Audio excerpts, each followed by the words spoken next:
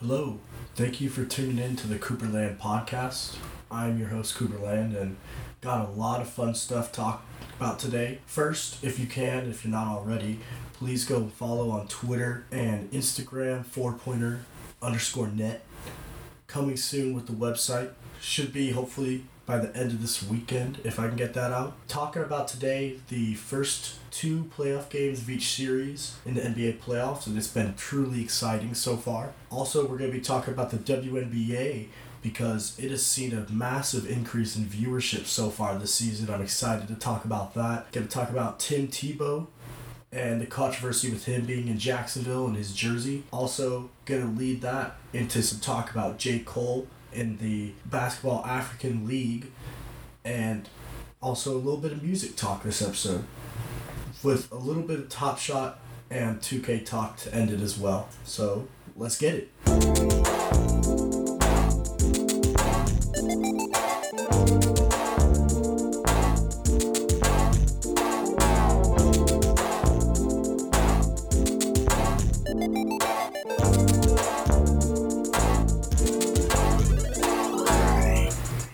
The NBA playoffs have started, and boy has it been fun so far, except for Brooklyn and Celtics.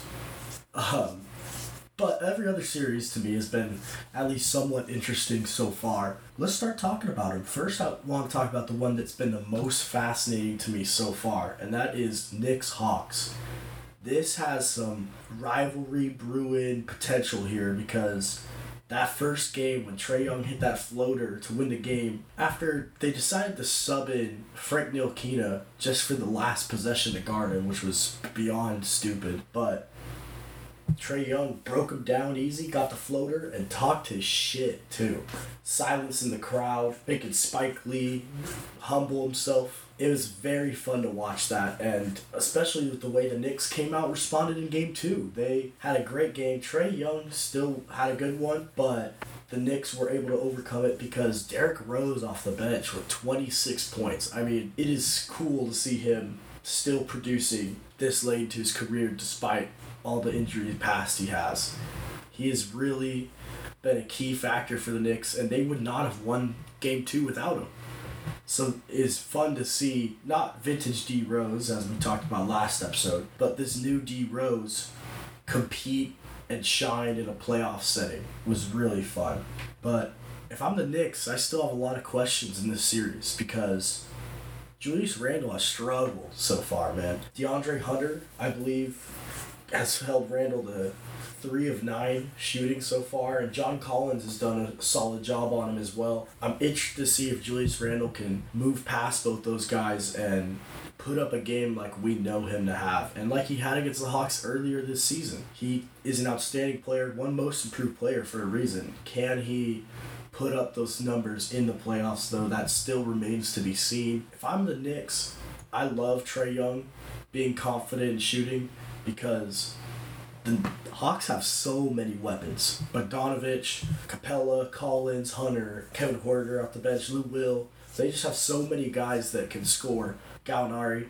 So if I'm the Knicks, I love Trae Young forcing the ball. I fear Trae Young's playmaking and would rather see him drop a game where he's, say, 30 points but only like 4 assists than a game where he's 20 points, 18 points, but he's got 10 or 12. That to me means that the Hawks are moving the ball a little better. So if I'm them, I keep doing single coverage on Trae Young. Don't let him get into his distributor mode because that is when the Hawks are truly dangerous. And if I'm the Hawks, I just love the way that they have been fighting through this series, even though clearly the Knicks have controlled like the play style of the game as they've been lower pace and low scoring games. But I think if you're Atlanta, you gotta love how you played. You took a game from the Knicks in their home court, and now you're going back to Atlanta tied 1-1 with potential to go up 3-1 if you can hit those. So I'm excited to see how these next few games turn out.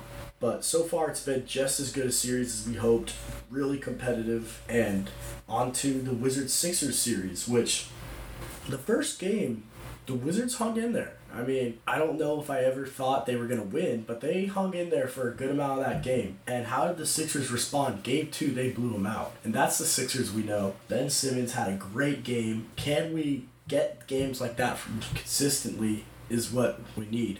I mean, he played great game 1 too, but the way he was scoring in game 2 is a good development for Philly. And if you can get 16 to 20 a game out of Ben Simmons in a Brooklyn Nets or Milwaukee Bucks series, I think you have a good shot at winning that series. Ben Simmons, you know what he does on the defensive end. You know what he does passing the ball and controlling the pace of the game. But if he can also score as well, they are going to be really tough to beat in the playoffs. And as for the Wizards, I think I talked about this in the preview, they just don't have enough around Russ and Beal. I mean, Hachimura is okay, but Alex Len and Raul Neto are playoff starters, which is absurd. I no disrespect to those guys that are great talents. They're in the NBA and everything, but if they're starting for your team in the playoffs, you're probably not going to be going too far. Westbrook's trying his best. He had an inefficient night last night. It could be that he's a little burnt out from having to carry this team during the regular season with times where Beal's out and just in general. So that one should be, like I said, a gentleman's sweep or even a sweep potentially. The 76ers are the real deal, and they should go on, hopefully, to win the East Finals. Heat Bucks. The Bucks have came out to play. I predicted Bucks in 6, and it looks like there's a chance it ends before that. They have just done an outstanding job, and the main difference in this series I notice is Jrue Holiday. He is just such an upgrade over Eric Bledsoe. It's not even close. Eric Bledsoe is a fine NBA player, but he's another one of those guys where if he's starting on your team, you're probably not winning a championship. He's more like a sixth man off the bench type of role would be better for him. But Jrue Holiday is a guy that could start on your championship team. He's been playing great defensively on Butler so far this series. Also putting up some numbers on offense too. That's something you couldn't say for Bledsoe all the time. And also spacing, ball handling is a little better. Just a little bit better at everything. And it's an upgrade you totally see on the court as they won the game 1 on a nice Chris Middleton buzzer beater. I love that. Chris Middleton's an extremely underrated player, and it's good for him to get some national recognition. But game 2, they blew them out the water. And so if you're in Miami, 1, you got to get Butler going. Butler just has struggled so far, and you need a big game from him if you want a chance to come back in this series. But you need to start shooting more threes when Brook Lopez is on the court.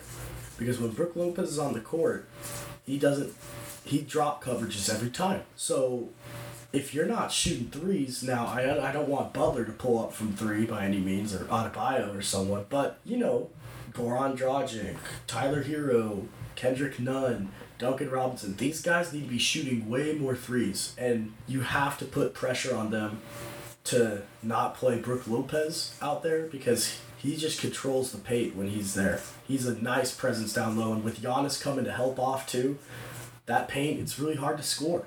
So you need to get those shooters out there. You need to space them out, and maybe you might have a chance to come back in the series. But Milwaukee so far has just been flat out dominant, and honestly, I look for that to continue. I don't see Jimmy all of a sudden having this excellent game. He's going to play better, but he's not going to put up those numbers he put up in the finals last year. I don't see that happening. This team is just too good on defense on the perimeter. On to Brooklyn Celtics. Yeah, I mentioned it a little bit briefly in the beginning. This one's been boring. Robert Williams did have a cool game in game 1 with all the blocks he had. That was fun to watch, but it's a sweep, and we all see it. The Nets are just so talented, so much firepower on offense that it's impossible for most teams to keep up, especially Boston with Jaylen Brown out. I mean, I don't expect them to win a game. And I expect it to be a offseason of change for Boston. I don't know if that means on a coaching level, a GM level, roster level, but there's definitely going to be some changes from this team because exiting in the first round after a team that's been, in the conference finals a lot through the past few years, it's not a good look. So I expect there to be some drastic changes there in Boston in the offseason. Out west, I want to start with my favorite series, obviously because my team's in it, but also because it's been a good one. Lakers-Suns. And you see why Vogel is as good of a coach as he is in this series. He did stick with the Andre Drummond at center lineup to start the game, but in the end, when it mattered most, you had AD at the 5. And I expect that to be something we see more and more of as the playoffs go on, just like we did last year. I want to say prayers up for Chris Paul. I hope that he can get over this injury as fast as he can, because I love to see a healthy Suns coming at the Lakers. And I also, even though I want the Lakers to win, I wouldn't mind seeing Chris Paul run on this postseason table and get a ring, because he deserves it. He's a great player. He's one of the all-time greats. So hopefully he can be healthy. I hope that he's not just used as a decoy out there, that he can truly be Chris Paul. DeAndre Ayton has been great so far for Phoenix, which is what they need, but can he keep it up? He is someone that I didn't expect to have a great series because of the fact that he's having to guard AD and Drummond and potentially Harrell, and that he would get into some foul trouble. But so far, he's done a good job of not fouling too much, playing some good defense, and being very efficient on the offensive end as well. So Ayton taking a big step so far this postseason, and hopefully people don't just see him now as that guy that got picked before Luka. They'll see Marvin Bagley as that. But Ayton is a great player, and someone who's going to keep getting better, I think. Should be in the conversations of not elite center, but a tier below, like someone like a Bam or a Capella or, Valanciunas, in that conversation of center. He's pretty dang good. I want to see AD keep playing like he did in Game 2. He was a little more aggressive, getting to the free throw line, and also just all around was way more engaged, it felt like. So hopefully that AD continues to play. I heard that he kept shooting in the gym after Game 1 and wouldn't leave until he got his shot right, he said. So I'm excited to see that Davis, we know what it takes to go on an elite postseason run, and I believe he's going to expect more of himself going forward. I don't know if we're going to see those dud games. I think there's a chance that AD is truly back to normal. This is the first playoff games in Staples in forever. First playoff wins in Staples, hopefully soon too. So I think there's going to be a little bit of extra motivation from that. And I think that we're going to see a more aggressive LeBron as well. He hasn't really been driving to the basket too much, but I think we might see that change this game now that AD had a little bit of a better game last game. Teams are going to be Aiden's going to be a little more focused on him. Maybe help might come over as well. So you might see LeBron get a little more free throw attempts, get a little more aggressive in attacking the basket this game. Mavs Clippers, Luka Doncic is potentially here taking the throne from LeBron, I think, because you guys heard my playoff prediction preview. I said that the Clips should win this one and win it pretty quick. Only way they don't is if Luka has a god tier playoff series, and so far that's exactly what's happening. He's been sensational for Dallas, totally controlling the game, shit talking his defenders as he scores on them. I mean, this is Luka realizing that he's the best player on the court in this series, and that's in a series with Paul George and Kawhi. Luka is the best player on this court. Sorry for the desk tap there, that was a little extra. But, Luka is just showing so much, to me, LeBron, not early LeBron, but modern, later LeBron, early Lakers, late Cavs LeBron. He has a lot of that in his game to me. I'm excited to see how he gets continually better from here, which is hard to say, but he probably will. Usually these guys just don't peak in their third, fourth season, He has really stepped it up. Porzingis has been giving the Mavs some good minutes as well. I know he got crossed by Paul George and everyone's going to look at that, but he has made his shots and has provided some good spacing for Dallas. Even if he's not making them, at least there's the threat of him making them that you have to take seriously, and that's what allows Luka to get to the baskets as easy as he does. He's also a great talent, but when the other big is out on the perimeter focused on Porzingis, it's hard to be in the paint to cover up defensively and help Luka when he's being guarded one-on-one. Now, I know that Paul George and Kawhi have been pretty good on offense in this series, but to me, they need to take it on themselves to stop Luka. Those two guys, don't switch. Don't let Luka get the matchup he wants. You need to guard him this whole time. because you guys are supposedly these elite two-way players. There's no reason Nick Batum or Beverly or Morris should be guarding these guys. This is your job. You're the star. You're getting paid for it. Show up and get your money's worth. Kawhi, especially, because everyone was saying this guy's one of the best defenders of all time. And if that's the case, why is Luka doing this? I'm excited for Game 3. I think that the Mavs have a chance to really blow up the Clippers. If the Clippers lose a round 1 to Dallas, there's potential that roster looks a lot different coming into next season. With Kawhi having an opt-out option, he could leave. Or you could opt out and say, hey, we got to make so-and-so roster changes for me to come back. And then that's when you see someone like Paul George get traded. I saw one that someone recommended. I think it might have been Bill Simmons on the Bill Simmons podcast. It was Paul George for Brandon Ingram, which I think there might have to be a little bit more pieces involved. But as a general deal, I think that's one that both teams would probably take. Because Pelicans need more of a win-now guy, and Ingram is someone that can, hopefully, if Kawhi, starts to get older and stuff, you have Ingram that can be that main guy. I like Ingram a lot, too. He has a really nice offensive game. I just wish he would take a little bit less shots. That's all. Just a little bit. I'm really excited to see if Kawhi takes it personally that Luka's been doing this good. Because he should. Jazz Grizzlies. Can the Grizzlies pull off this upset? I mean, I think I mentioned in Game 1 that the only way that they win the Game 1 is if Mitchell's out. And he did end up being out in what was a very odd controversy because everyone thought he was going to play. And then all of a sudden he wasn't. I don't know what happened there, but they stepped up and won Game 1 in the absence of Mitchell. For me, this is a must-win for Memphis tonight, though. Because I think if Mitchell, he came back yesterday and did great. And the Jazz ended up beating the Grizzlies and are now potentially going to take the momentum. If they win this next game, I could see this being a 4-1 series and we're out of there quickly, The Jazz have to also make their shots, and that's something that they definitely did this last game.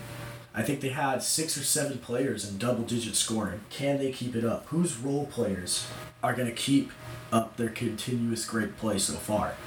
I'm excited to see that because at the end of the day, Ja and Donovan Mitchell kind of neutralize each other. It's all about the others. Theoretically, the Jazz's others are way better, but these Grizzlies, they're young, they're hungry, and they might just want to take down the number 1 seed. And this has been a fun one to watch. Shout out to Ja Morant because he looks like he is leveling up. He looks like he's taking that elite point guard step this year. 47 points. What an outstanding game. Did everything he can to keep his team in it. The refereeing was a little shady that game, but that's neither here nor there. Referee could be shady in any game. It's no excuse, I'm really excited to see if we can get a Jordan Clarkson, like a 30-point game off the bench or something. The way that D Rose just went off, because the 6-man role in the playoffs is one that gets overlooked a lot because a lot of people are focused on who's your starting 5, who's your closing 5, etc. But I think that the 6th man is key to keeping up that flow of the game, that offensive pace when the starters need to get a breather. So hopefully we can see a big game out of Jordan Clarkson here in this next one. And the final series that I want to talk about was Denver and Portland. Game 1, Portland took, and it looked really bad for Denver. They had no answer for those perimeter scorers of Portland, and they didn't in Game 2 until Aaron Gordon got switched onto Damian Lillard. And Aaron Gordon showed why they just went and traded for him, because he locked him up in the second half of that game. Can he continue that performance? And will they just put him on there more? Why even have a Campazzo or a Morris out there if these guys aren't elite distributors? Your main distributor is a Nikola Jokic. So why have these point guards out there? Why not just bring out all forwards? You go Aaron Gordon, Paul Millsap, Michael Porter Jr., Will Barton, and Jokic. And that team's going to have a great defensive length.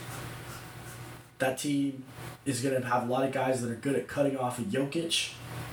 And Jokic is totally capable of taking over this series, as he showed in Game 2. He was dominant. Nurkic was in foul trouble the whole game, and Jokic really had his way with Portland. And that's what I thought I was going to see more of. Hopefully we do see more of that in this next one. It could really go either way, though, because both these teams with Lillard and Jokic just have these guys that can take over games and put the team on their back when they need to. Portland's been going with a shorter rotation, which they might have to expand if someone like Nurkic gets in foul trouble. We may have to see more Cantor minutes, which is a win for Denver, if you ask me. Those Cantor minutes, while he's a great offensive rebound, as we all know, he's not a great defender. And Jokic was carving everyone up, and especially will carve up Cantor if he gets more playing time in this next one. So that was my recap of those first 2 games. Overall, nothing too surprising to me other than the Mavs just taking 2 in LA and getting ready to come back with a chance to sweep them in Dallas. That's probably the biggest shock so far. I'm excited for these next few rounds of games, and the first round to me is always the best, I'm not gonna lie, because just there's basketball like all the time, it feels like. Especially last year in the bubble when they were just playing games, throughout the day. That was so fun. I wish they would do that now instead of having like they are with these 2 7 o'clock time slot games. I think that's kind of dumb. You're making viewers choose or at least flip back and forth and miss some of the main action. Like tonight, I won't be watching too much of Denver and Portland. I'm going to keep up on it, but the Lakers-Suns is the same time, so why would I be watching that? It just doesn't make sense. I hope that maybe it's going to be on the weekends only, which sucks, but I do understand why. But hopefully we can see some excellent playoff basketball going forward. I want to talk about the WNBA. ESPN PR just tweeted out that average viewership so far is up 45% for the WNBA, which is incredible. I love to see it. I know I've been watching, I can't say I've been watching a ton because the NBA playoffs has been on and I'm also a working man, but I have been trying to catch into a game here or there, or at least watching highlights on social media. Sabrina Ionescu is, to me, a big reason for this. There's a lot of reasons. I'm going to break them down, but she's probably the biggest reason so far in that she is a budding superstar. In just her 6th game, she got a triple-double. That's unheard of. In male or female basketball, it's unheard of.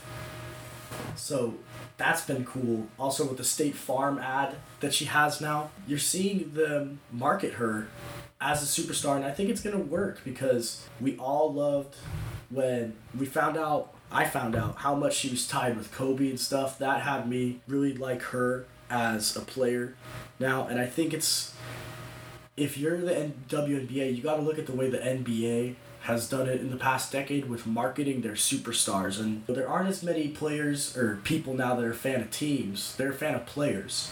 They have LeBron fans who have gone with him from all his destinations. KD, Westbrook, these guys that have been to multiple places, and their fans are still showing out for him because they just like the player that much. With today's social media era, there's no reason why, all these women can't be marketed in the same way.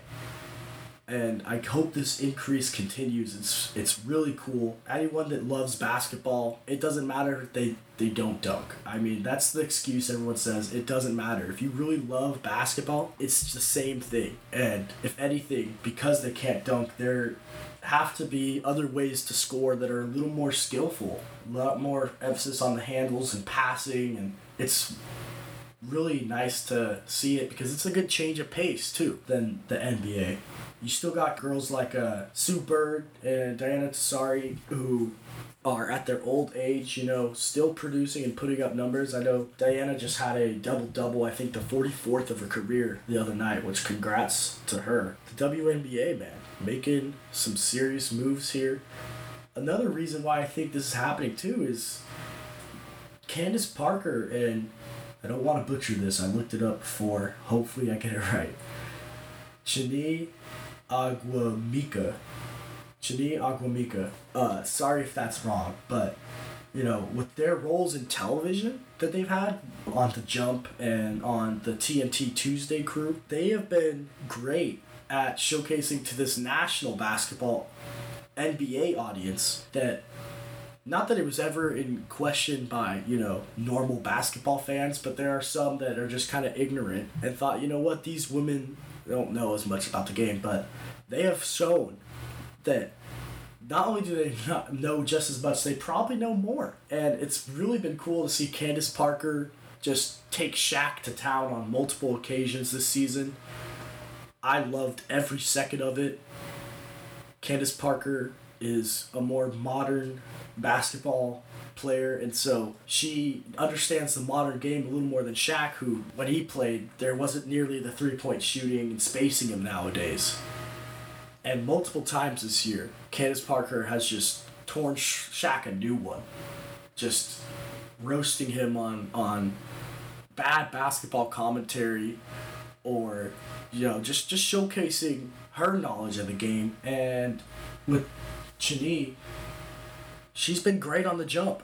She always provides great points and seems to break down the game a little more than some of the other analysts, like a Brian Windhorst or something. Seems to go more in depth into certain aspects of the game that only a player can go into, Seeing both of those people on big TV audiences show just how much of the knowledge they have on the game has been great, and I think we need more of it. I hope that when Sue Bird and Diana Tassari retire, that maybe they potentially consider a role in media. Obviously they could do whatever they want, and all power to them, but I would love to see more of these retired or even current, and these two, Candace Parker and Chanie, WNBA players commenting on the game or announcing games even. Like a Doris Burke, who isn't I don't believe a WNBA player, but she played in college ball. She might be a WNBA player. Sorry if I'm ignorant on that, Doris, because you are the best on commentary, and we all love you, but we need more of it. We really do. I love seeing women be more involved in the basketball space, and I hope it's something that continues to grow, because there's no reason why the viewership disparity should be the way it is.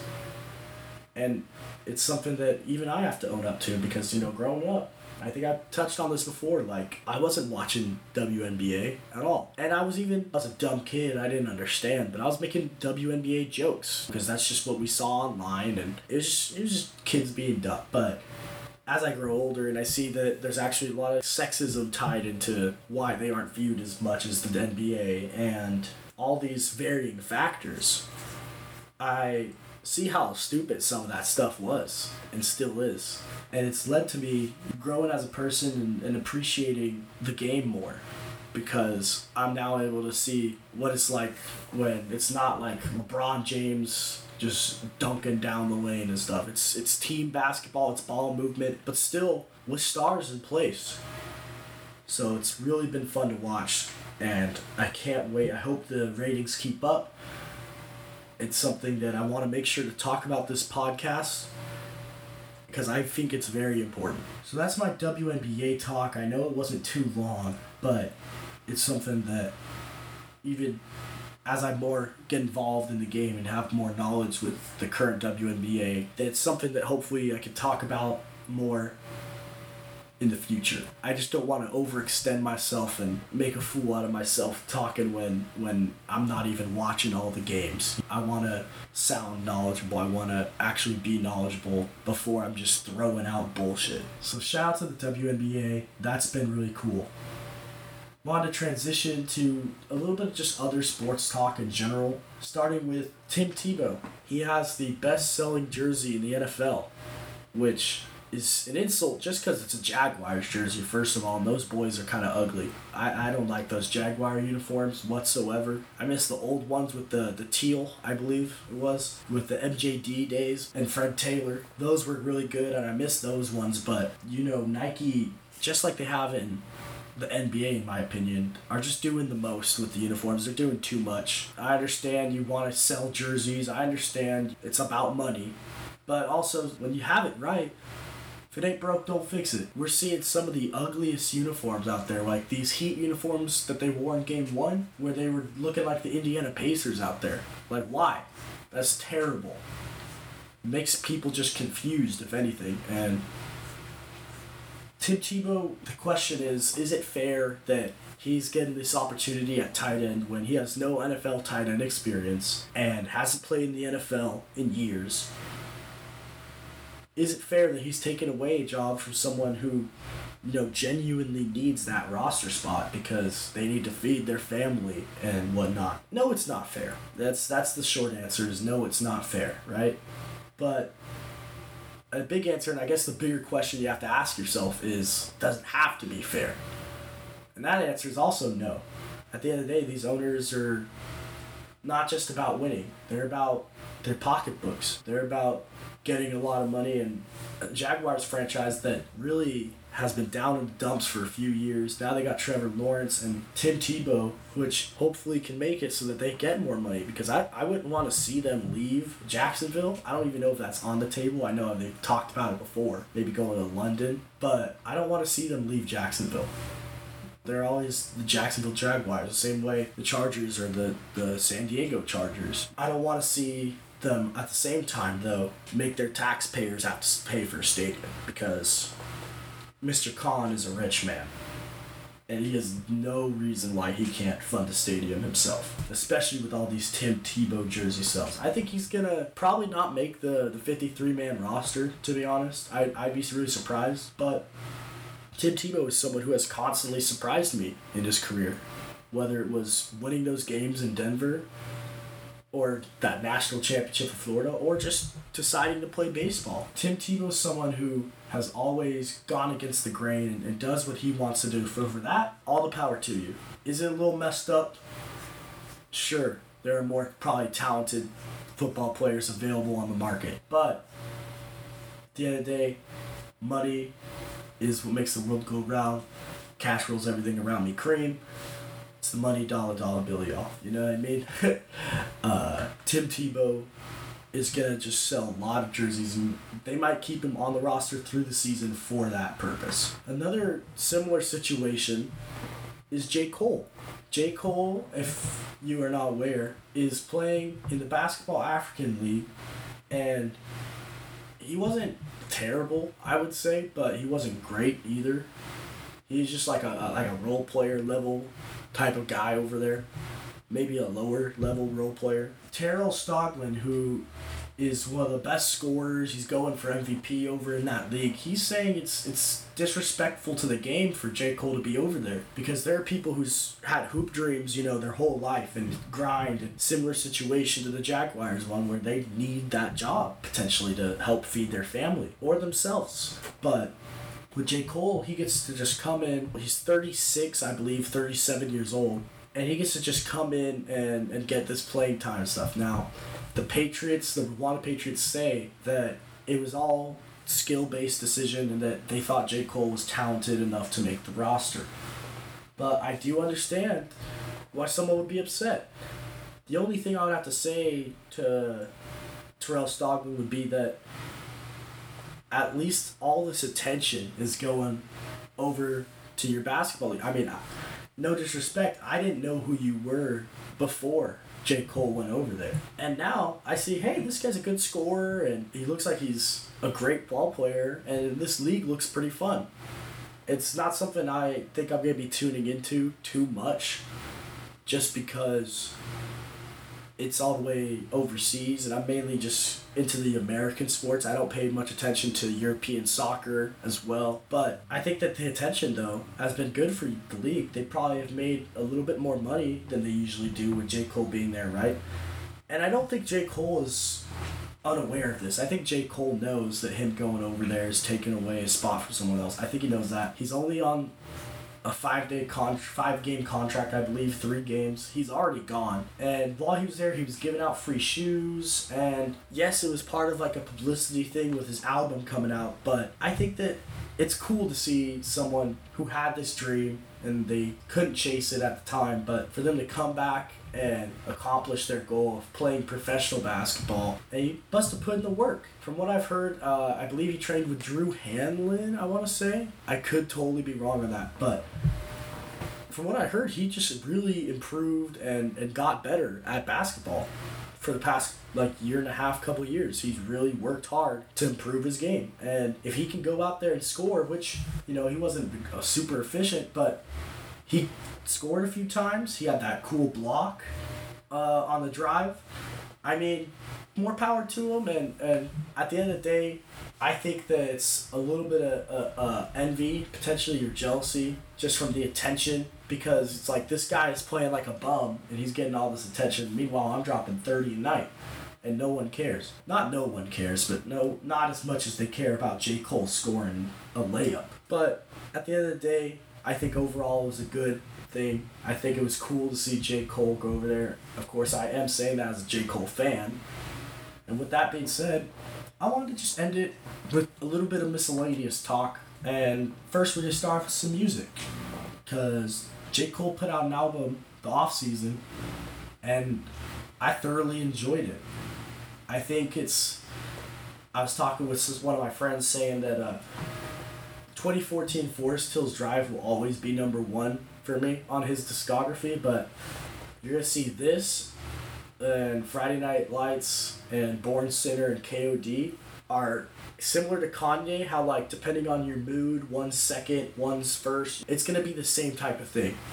Because this is just another great body of work by Cole. And my highlights, I really loved My Life. Moray kills it on the chorus. And 21 with the line, he says he sends teddy bears to all the mamas after they cry, after he's killed their son. Which is like the most gangster but like soft line at the same time. 21 is he someone that's just gotten so much better since I first heard him. I really love 21 Savage now. Other highlights, 95 South is a great intro with Killa Cam on there and the Lil Jon sample in the end. It was just hype. It put an M up on the head. You were Luigi's brother now. Applying the Pressure is really good. I love the little lasers in the beginning. It's also the same stuff I think Kanye used on Ghost Town Part 1 with the little I can't really mimic it, but these little laser popping sounds in the beginning were really good, and he just spits. And that's what he does on this whole album. J. Cole is just spitting. You know, it's not some big overarching narrative. It's just him rapping and getting it off. You know, getting off his feelings, his words, everything that he's had for the past few years, and doing it really well. I mean, on like a Freddie Gibbs level of like efficiency and mastery. And that's what we should expect from J. Cole. He's someone who's arguably top 5 in the past decade. We look to see stuff like that from him, even at this age, and it's cool to see he still has that fire. Punching the Clock with the Dame Lillard interview was so sick. All the basketball references on here are really dope. My favorite is on My Life, though, is Ja Morant, I'm on my Grizzly. You people is Cubs, but not the ones in the big leagues. And I'm going to be selling out Wrigley. And, that's just a fire little set of bars, sports bars right there. From a man who clearly is really into sports, as he just played professional. So I loved J. Cole's album. I thought it kind of got a little weak in the middle, but it ended strong again with Close and with some of the tracks he previously released, and like the interlude track. And overall, really big fan of the album. It's one that's still in my rotation. It's been like a week or so, or has even been longer. It might have been, but still in my rotation. I really thoroughly enjoyed that. Olivia Rodrigo, she put out an album, Sour, and it's really looking like she's gonna be the next like young female artist to just go on this decade run.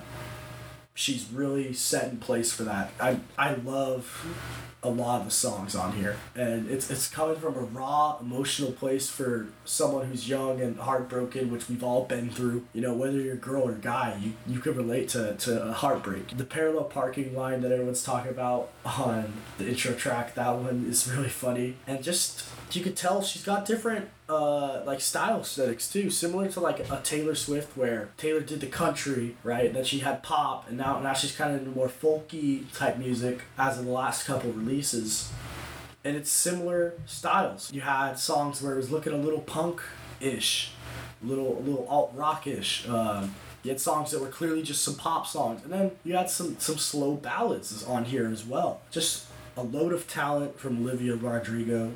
I'm excited to see what she keeps doing. I can't say I was too keen to her before Driver's License. I heard she was in like High School Musical soundtrack or something. I didn't verify that at all though, but she's really got something going here, and I hope that she can continue it. Deja Vu is a great one. Brutal, just a great way to kick it off with the anger that you feel, when you first get your heart broken. It's anger, and then it's sadness, I feel like, right? So it's cool to see her process these stages of grief and eventually come out at the end. She's asking if, are you okay? And it just seems like she's really gonna be the next superstar. One of the next ones, of this new generation. And I'm excited to see her career unfold. Paris, Texas. They are a little duo. I don't know if they're actually out of Paris, Texas. I wonder if Paris, Texas is even a place. These are questions, Cooper, that you might want to look up before you start. But they just put out album Boy Anonymous, and it is some of the most like mind-blowing stuff I've listened to. Not because it's just like this superb level of gift in terms of like vocal talent or anything, but it's just so creative. It's taking a lot of elements of like metal and punk and combining them with some trap, and it's been so fun to listen to. That's been probably my main rotation play lately. Heavy metal is probably my favorite banger of the year. Some of the bars on there are just ridiculous. He goes, walking my hood for a second, they might put you in the dirt. Born this way must be a curse. Shawty don't suck dick, that's a first. Said she was playing, that she go to work. Aim for her mouth and I burst like a gun or a semi. I mean, just ridiculous lines, and really matches the energy of the track. But also, while they have these kind of bangers, they also have these more, like almost like alt rock sounding cuts, like Situation. Hey now, it's a situation. I'm just singing on my podcast, but that's been my mainstay on the rotation, just because it sounds so different. If you haven't heard it yet, please give it a chance. It's so different and unique, and I'm out all the guys I'm talking about most excited for their future work, just because to me it has, like when they say that they heard something and immediately knew like, oh, these guys are gonna be big. It's similar to when I first heard Brockhampton back in high school. I remember thinking like, wow, like this is gonna be huge. They're gonna blow up, and sure enough, they did, and are real popular now. Paris, Texas has that originality, but also the talent and the multi-genres. They, to me, just seem like it'd be hard to see them not having success in the mainstream in the future. So I think that they bring. Check out Paris, Texas if you can. They are the next big thing to me. And finally, I just wanted to talk about the Alchemist's album that just came out. Just 4 tracks, 8 if you count the instrumentals. And he's just probably a top 5 producer for me all time. He's so talented. And these beats are another example of why. He's so good at creating a mood and a vibe. Like on the first song, Nobles, with Earl Navy Blue, when he has the intro, it sounds so uplifting. It's dun dun dun dun and dun dun dun dun dun dun dun. He does a good job of just creating like a joyfulness to this beat, and especially with his audio in the intro where it's some little boy, I think, reading about how you can't lose the sadness, or you can't let him make you sad or something. I can't remember it right now, but does a great job of just setting the tone right there. And then Earl and Navy going back and forth with their bars. Instead of just having a verse and then another verse by the other, they were going back and forth, bouncing bars off of each other, and you just felt this sense of joy as you were hearing it. And all these beats, you kind of just feel the sense of just emotion. The last one, Loose Change with Earl, that one sounds almost like you came out, like a flower that sprouted. You came out of this like cloud or whatever you had going on, and now you're vibing, you're happy, you're loose, as the title is called. And I just wanted to give a quick shout out to Alchemist because, he's not some big mainstream guy, but he's probably one of the best producers of all time. So quick shout out to him. And finally, before I go, I did just want to talk a little bit about Top Shot and 2K. Now, Top Shot, if you aren't aware, it's all these basketball NFTs where it's essentially a video highlight and they're minted out of certain numbers and you could own them. Like, I own 71 at the moment. My favorite one being my Julius Randle All-Star dunk because it's rare and because he's a former Laker and I'm happy to see him succeed. So Julius Randle All-Star dunk's gotta be my favorite one that I own. I really want to get the Russell Westbrook Cool Cast moment. That one's cool. It's the game winner against Brooklyn from 3. I want to get some of those Giannis MVP moments for sure. Definitely interested in the Lou Williams Meagle, and that stands for metallic gold. I don't know how that's the term that we came up with, but the community likes it, so I like it too. And that's why I really like Top Shot, because it's like the sports card thing, but it's a little bit more of a community, I feel like. And also, I see more potential with these than sports cards down the line when this is an asset that you can keep forever and it's always going to be in perfect condition. You're never going to bend the corners, because it's a video. And the way they're talking about having it utility so that you could potentially use them for rewards at games and whatnot. Also, it sounds cool that there's potentially devices where you could hang some of these moments in your home, kind of like artwork in a way. So I'm really excited to see where Top Shot heads. I know the market's been going down for a little bit, but that's because they've had to expand to get more people involved. And as they state, this isn't a short-term thing for them. They're thinking decades down the line. They see this as something that is going to be cherished for generations, and that maybe you could pass these down the same way that you do with sports cards. They're like collectibles. It's the same thing. And I'm really excited to keep getting more Top Shots.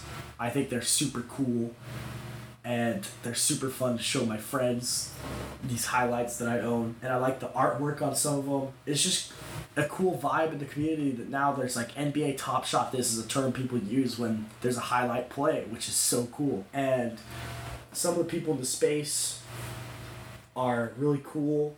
The Soto sisters, the First Mint, very cool people in the space that really speak for a big audience and do it well. They represent us very well, and I want to shout out to them for being a big part of this win. I know it's probably not the most financially lucrative right now, but for them, it's about the fun of it, and that's what it's about for me at the end of the day too. Obviously, I hope that down the road these are worth a good amount of money. Not gonna lie, I do hope that. But I also think that if you're in it for that, you're in it for the wrong reasons. I'm in it because I'm a huge basketball fan, and also because I think NFTs are kind of cool. They're kind of the future. I strongly encourage you to get on the NBA Top Shot if you aren't already on there, and collect some moments. They're fun to showcase. They're fun to share, and big things are always going to be coming down the line with Top Shot. All new moments, playoff moments are going to be really fun to watch, to see who gets them, what moments out of how many they're going to be. And I know I'm hoping that we get some sort of cool pack drop coming soon that's a little more on the expensive side, because I still have yet to get an expensive pack. I've only gotten the cheap ones. I want to try getting an expensive one and seeing how that goes. So then finally some 2K talk, because look, 2K is always going to be a fun game to play with your homies when they're at your crib, but in terms of a solo experience, it's not that fun. There's so many glitches. Half the time the roster doesn't update. Half the time you go out to the main menu. My team gets ridiculous after a while when centers are making three-pointers like Yao Ming. That doesn't make the game fun. I think that Top Shot has kind of taken my attention from my team. I don't play my team nearly as much as I used to, because why would I grind hard to have these digital players when I can have digital clips of players that I don't gotta grind for? I just gotta buy these moments and I get to share them, and they're more accessible to everyone. So 2K's really got to step their game up. I think that my career has been an experience that's slowly gotten worse over time. The storylines half the time are way too cheesy. If you're playing just offline, they should let you be able to ball out with your guy and get 99 everything. I don't see why you have to have limits on the position if you're playing by yourself, or even so, don't put limits on the position then, and then when you go to park, put it to the limits. It's dumb that they put limits on a video game as to how you can make your basketball player. Terrible. My GM, my league experience sucks. There's lots of glitches when simulating where your stats for your guys aren't correct at all. And I want the multiplayer My GM experience to be better. Hopefully you can play it a little faster than like one day at a time, which is beyond me why they thought that was a good idea. And 2K's got to be careful, because I think that eventually with enough complaints, and there's all sorts of complaints from the 2K community, you're going to see other games start to pop up. Or maybe the NBA looks and says, hey, well, let's give EA a chance again. I hope not. Maybe some other company, not EA though, because EA fucked it up. You know, they had their chance to come back and compete, and they suck too. So right now, it's similar to Madden, where like they have the only game available for that sport, and so they're able to dominate the market. It's a true shame. I am not about it, and that is all I have to say about 2K. I'm probably not going to be getting it too often from now on. If so, it will be like never right when it comes out again. It'll be a couple months down the line when it's on sale around Christmas or whatever, because they just have put out a terrible product for the past couple seasons now, and I don't want to keep supporting that. So that's going to end the podcast there. Thank you for tuning in. Next episode should be talking about some more NBA playoff action. Also, I'm going to want to dive into some NFL preview work. Also with some NFL drama going on lately with Aaron Rodgers and Julio Jones, which has been fantastic. It's been nothing but fireworks for the NFL. So that's going to be in the next episode, and maybe even a little baseball talk. We shall see. I might save that for a little bit down the line, but overall, excited to where this podcast is heading. It's going to just keep growing like I've mentioned previously before. And I'm excited to have you guys witness it, because it's something that's really special to me, and I just want to share it with y'all. So, thank you for tuning in, and have a nice day. I will see y'all later. Peace.